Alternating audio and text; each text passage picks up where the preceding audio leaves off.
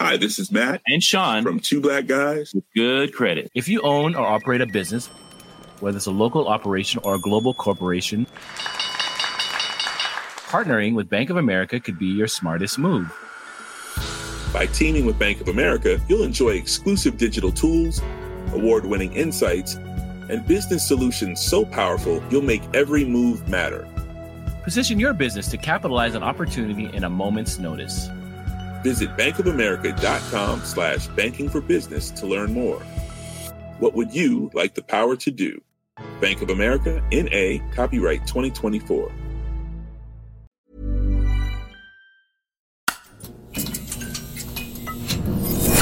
The Economist.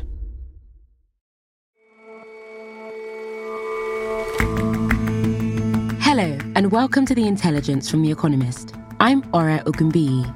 And I'm Jason Palmer. Every weekday, we provide a fresh perspective on the events shaping your world. When the very rich decide to give away money, they often worry about how it will be spent. Now, more donors are trying to simplify the process by going straight to those who need it the most. Introducing No Strings Giving.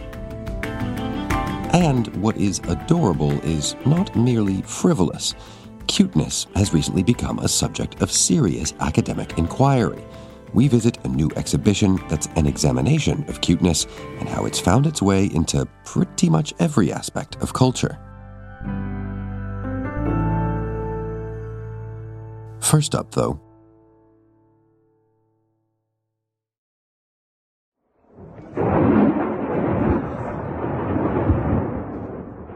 retaliation was promised, and over the weekend, it was delivered.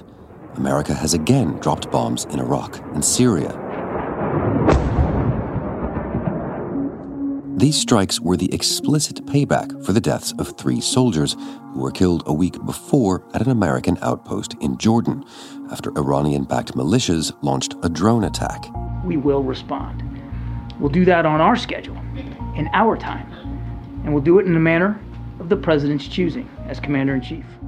Just hours after the bodies of those 3 Americans arrived home, B-1 bombers flew from America and hit more than 85 targets at 7 locations in western Iraq and eastern Syria. And though these are unlikely to be the last retaliatory strikes, America has some serious needle threading to do in order to get all and only what it wants in the region. The Pentagon said the airstrikes targeted both Iran's Islamic Revolutionary Guard Corps and its proxy militias, although they don't seem to have killed any Iranians. The strikes had been telegraphed for days, and it's unlikely the IRGC left any high-level members at the locations that were bombed. Greg Karlstrom is a Middle East correspondent for The Economist. There were reports of both Iraqi and Syrian militants killed, and there were videos on social media that showed what looked like weapons depots blowing up in a border town in Iraq, but still too early to really assess how much damage these strikes might have done. So strikes in Iraq and Syria aimed, though, at Iran-backed militias, ultimately all connected in one way or another with Israel's war in Gaza. Let's do some disentangling for a start here, Greg. In one sense, yes, this did begin with the war in Gaza. There have been about 160 attacks on American troops in Syria and Iraq since October 7th, attacks carried out by Iranian-backed militias in both of those countries. And the Americans have, for the most part, declined to respond to those attacks. What was different, of course, last week was that one of them killed 3 American soldiers at an outpost in northeastern Jordan, and that forced an American response because Americans were killed. But again, mostly the policy has been to almost look the other way. That being said, though, the history of this didn't start on October 7th. Iran has spent decades building up what it calls the Axis of Resistance, a network of armed militias across the region, starting with Hezbollah in Lebanon, which was sort of the charter member of this axis, but then growing to encompass militias in Iraq, Syria, and in Yemen as well. They're not a monolith, these groups. They don't all necessarily have the same aims or the same goals, but one thing that they do broadly agree on is that they want to drive American troops out of the Middle East. And so to that end, there have been years of attacks on American bases in both Syria and Iraq. The intensity has certainly increased since October 7th, but even if none of this had happened the past 4 months, even if there had been no war in Gaza, it's quite likely that these militias would have still been carrying out attacks as they have been for many years now. But as you say, the killing of some American troops essentially forced Joe Biden's hand here. Nevertheless, what happened seemed to be relatively calculated, right? It was. There have been calls from Republican lawmakers in Washington for America to respond not just against Iranian-backed militias and perhaps the IRGC abroad, but to strike directly at Iranian territory. And that's something that influential voices like Senator Lindsey Graham of South Carolina have pushed for in recent days. You don't need manned aircraft. They've got 4 refineries you can see from space. If you knock one of them out, they would stop this.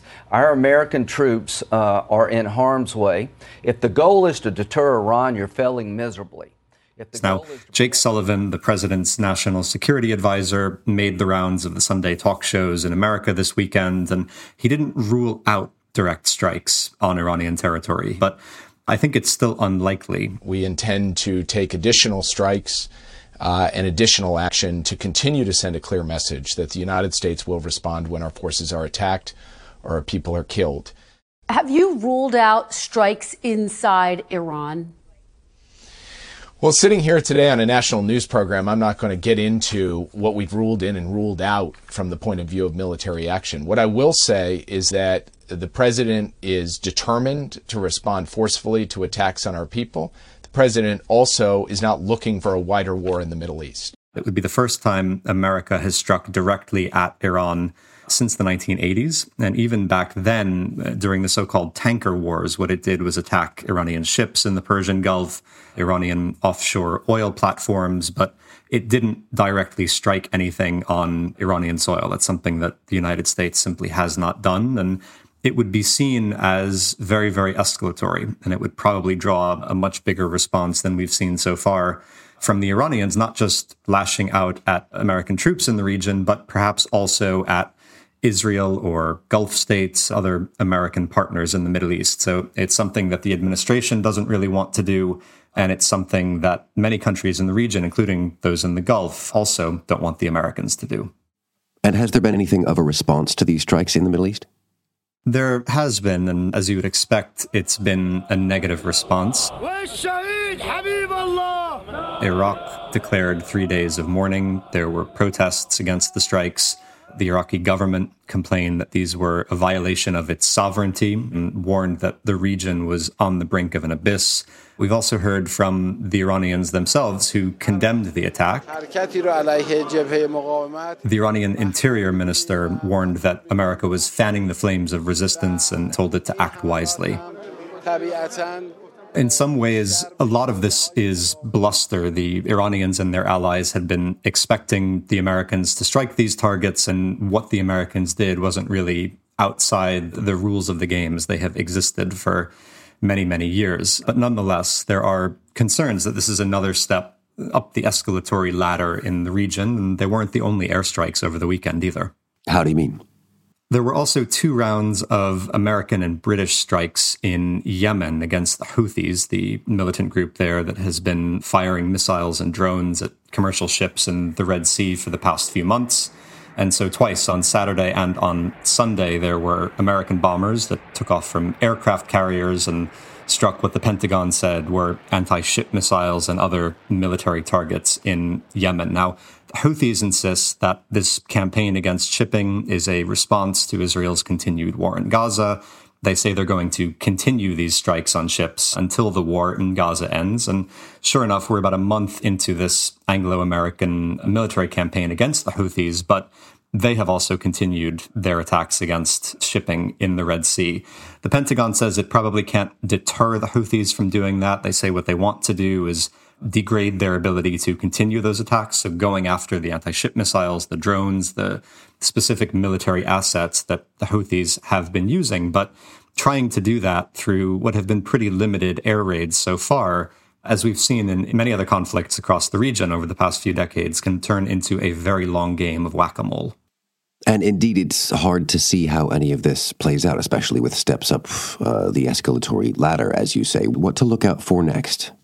The Americans say they're trying to do two things simultaneously. One of them is to use military pressure to diminish the ability of these militias to attack American troops and to attack ships in the Red Sea. And then in parallel to that, they say they are trying to conduct diplomacy to, in the short term, broker a hostage deal between Israel and Hamas that would bring a short-term truce in the Gaza war, and then to build from that in the longer term into some kind of a permanent ceasefire and perhaps a grand bargain that sees the Saudis normalize ties with Israel in exchange for Israel committing to the creation of a Palestinian state. And so what I'm watching for is whether either of those two things have the slightest possibility of succeeding. And then on the diplomatic front, the question is whether they can even take that first step of a deal between Israel and Hamas, because the leaders of both Israel and Hamas are divided or unsure about whether or not to go along with that hostage deal and that truce, let alone be part of some kind of broader grand bargain in the region. Antony Blinken, the Secretary of State, began a trip to the Middle East yesterday. He's expected to visit Saudi Arabia, Egypt, Qatar, Israel, and the West Bank in the coming days. Anton LaGuardia, our diplomatic editor, will be traveling with him, and I'm sure he will have lots more from the trip, and we'll be following that story with him very closely this week. But both on the military side and the diplomatic side, it's a very tall order for the Americans, what they're trying to achieve. Greg, thanks very much for your time. Thank you.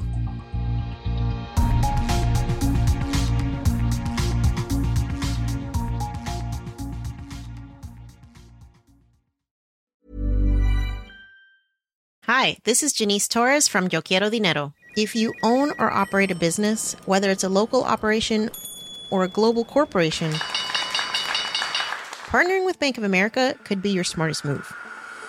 By teaming with Bank of America, you'll enjoy exclusive digital tools, award-winning insights, and business solutions so powerful, you'll make every move matter. Position your business to capitalize on opportunity in a moment's notice. Visit bankofamerica.com/bankingforbusiness to learn more. What would you like the power to do? Bank of America N.A., copyright 2024.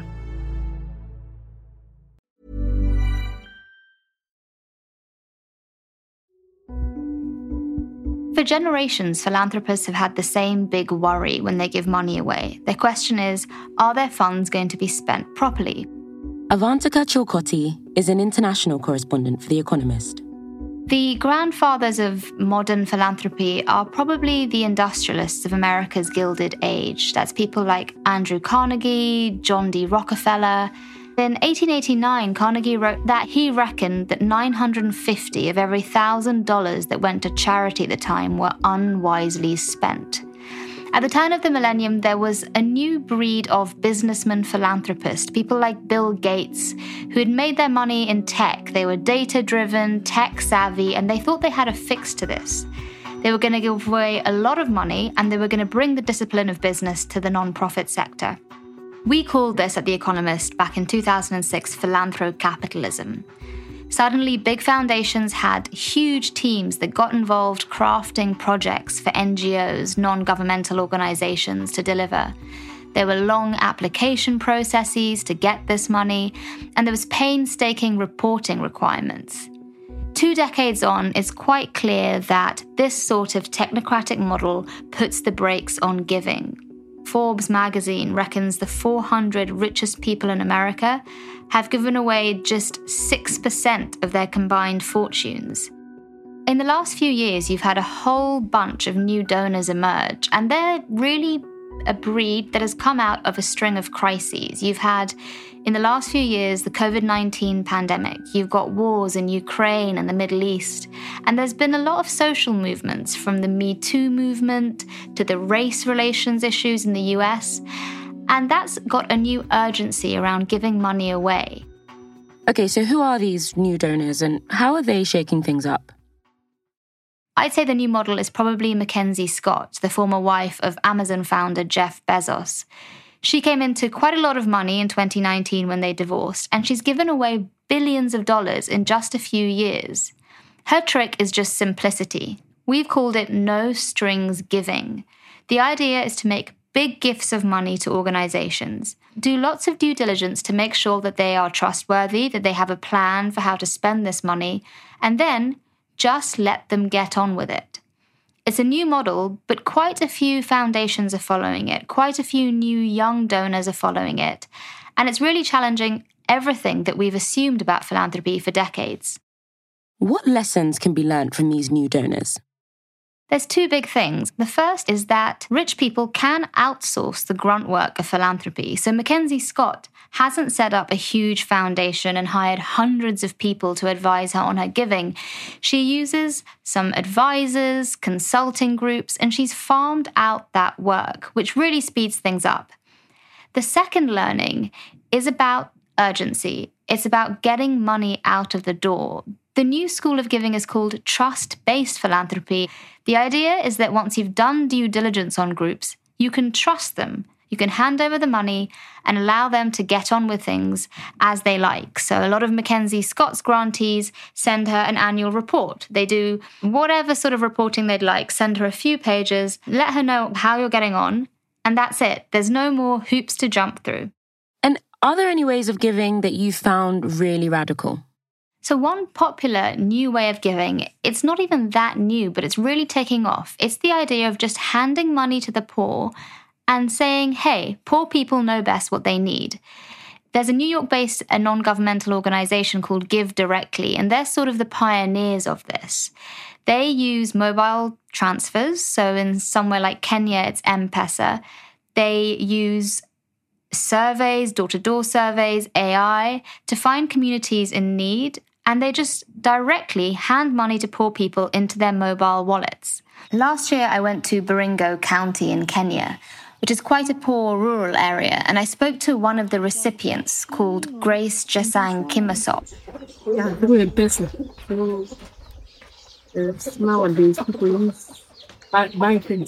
She told me how she gets cash transferred directly to her phone. It allows her to pay for things that she couldn't otherwise pay for. And the big attraction of this model is that once the payments infrastructure is set up, it's hugely scalable. And since 2009, Give Directly has actually dished out over $700 million around the world this way. Well, less red tape sounds like a good thing, but I'm guessing that also opens up new risks, right? This goes back to that initial question, this nervousness when people give money away about how it's going to be spent. What Give Directly does, it's a hands-off model, and it sounds more hands-off than it really is. What I found on my trip to Kenya was that there's actually a lot of due diligence around the households that receive this money. And people like Grace were getting phone calls, visits from Give Directly staff, checking in on them. And has anyone did they come back and check how you spent the money? Or? Yes. They are even calling from Nairobi. So some of the recipients I spoke to get these phone calls asking them what they're spending the money on. There's lots of studies that suggest unconditional cash transfers raise income levels, and they also help poverty indicators, things like health, nutrition, education. But there are limits. If everybody gave all their money just as direct transfers, it wouldn't be a good thing for the world. There's no point giving a poor person cash if, when they fall sick, there's no hospital for them to go to. There's no road for them to travel to the hospital on. So you do still need philanthropists to do that sort of very hands-on infrastructure, systems change sort of project too. What does this trend towards no strings giving, as you've called it, mean for the future of philanthropy? So look, not all donors are going to feel comfortable giving in this no strings fashion. There will always be people who get rich. They feel a huge responsibility. They want to roll up their sleeves and get involved in this do-goodery. The trouble is, it's really fashionable to criticize donors. If you look at big organizations like the Bill and Melinda Gates Foundation, they were criticized hugely during the COVID-19 pandemic. There was, conspiracy theories around their involvement in fighting COVID-19. Even Mackenzie Scott, who's given away record amounts of money, is criticized for things like transparency and speed. The truth is that we should really save our criticism for lots of the rich people who don't give away nearly enough. The point is that variety is what matters in philanthropy. It's a good thing if lots of clever people are experimenting with lots of different ways of giving. Most of all, it's a good thing that we're beginning to question that overly technocratic approach that's really dominated since the turn of the century. Avantika, thank you so much for coming on the show. Thanks for having me, Ore.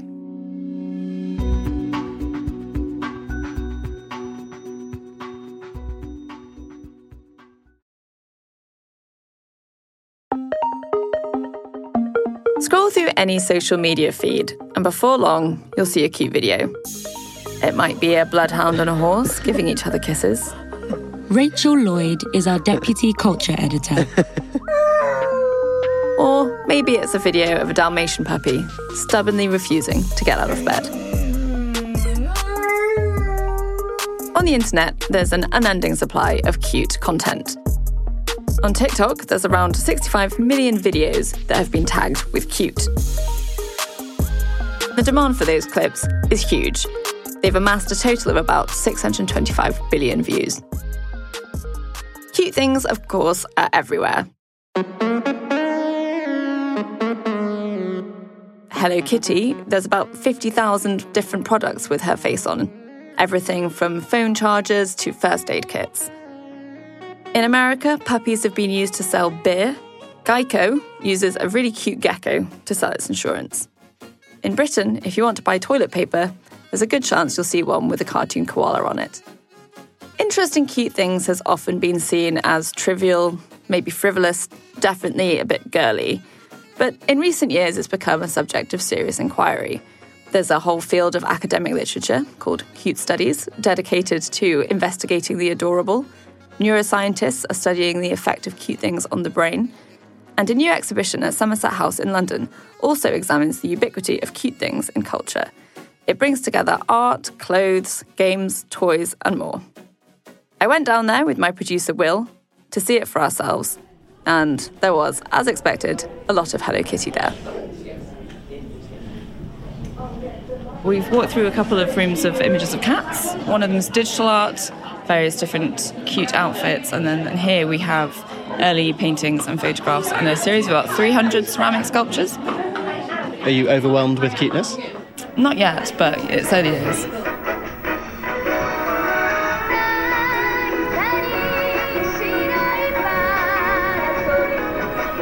So we're now walking into a room which you have to walk in through an outline of Hello Kitty's face. It's all bright red, and there is a wall facing us that is absolutely rammed with plushy Hello Kitties of different sizes. I'm looking at a cabinet of different Hello Kitty branded items, things that you'd expect, like a hairdryer, headphones. And then as you move down, there's some more surprising items. My favourite has to be the Spam Hello Kitty and the duct tape and the beans, I think that is. Pasta shapes, I'm sorry. Hello Kitty duct tape. When you want your things bound together with something cute, I guess.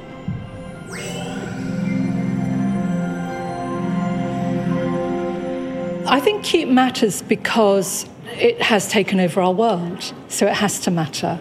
My name's Claire Catterall. I'm Senior Curator at Somerset House, and I've curated the Cute exhibition. Cuteness, people do respond to it in a different way, and I think there's a sort of cultural context to it as well. I mean, you get that thing on the internet where someone's having a hard time and they say, send me pictures of cute puppies. I had it this morning. One of my co-workers sent me a picture of little Daxies being cute. Suddenly it was kind of all fine. Although there is this kind of nostalgic thing about cuteness and a kind of regress to childhood. It feels like it's more than that. It's more than just kind of battening down the hatches. It's about kind of finding a new path through. Because we are naturally attuned to cuteness, it's not exactly a new phenomenon. Japanese artists in the Edo period painted puppies or fashioned them into tiny trinkets out of ivory. Technology has offered new ways to enjoy adorable things. With the advent of photography, Harry Pointer took photographs of cats in various anthropomorphized ways, for example, ice skating or sat in a pram. These photographs are on display at Somerset House, and because he added funny little captions to his photographs, he's credited as the originator of the cat meme. It was in the 20th century that cuteness really took off. We have the advent of mass production, which helped create consumer culture around these different items. Japanese kawaii culture also went global. Things like manga and anime took off in the West as well as in Japan. And then we have the internet, and that is what's really supercharged cuteness. People can watch and share cute videos at any time. And in 2022, an estimated 90,000 cat videos were uploaded to YouTube every single day.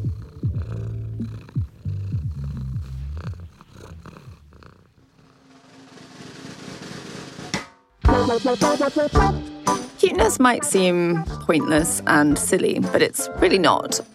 One expert I spoke to about this compared it to pornography in the sense that it's everywhere and it's incredibly lucrative, but no one really gives it serious consideration. Studies have shown that it makes you feel less anxious and less nervous and generally happier, which has obvious benefits. Other studies have shown useful ways of harnessing cuteness. For instance, putting cute pictures of sea turtles on recycling bins. It helps people use less plastic. That means that an appreciation of cute things is a pleasure in and of itself, but it also has potentially world-changing benefits. So, time to fire up that video of the Dalmatian.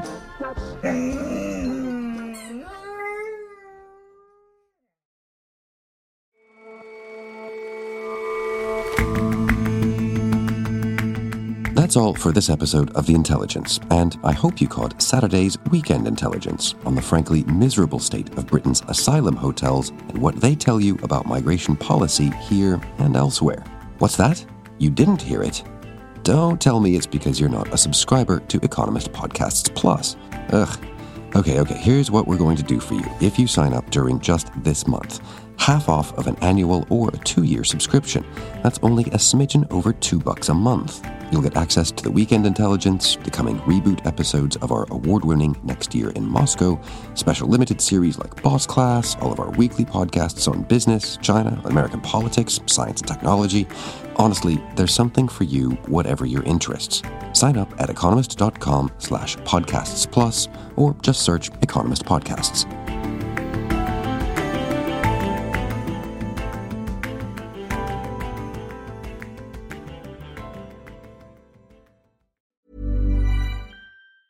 Hi, this is Janice Torres from Yo Quiero Dinero. From a local business to a global corporation, partnering with Bank of America gives your operation access to exclusive digital tools, award-winning insights, and business solutions so powerful you'll make every move matter. Visit bankofamerica.com/banking for business to learn more. What would you like the power to do? Bank of America, N.A., copyright 2024.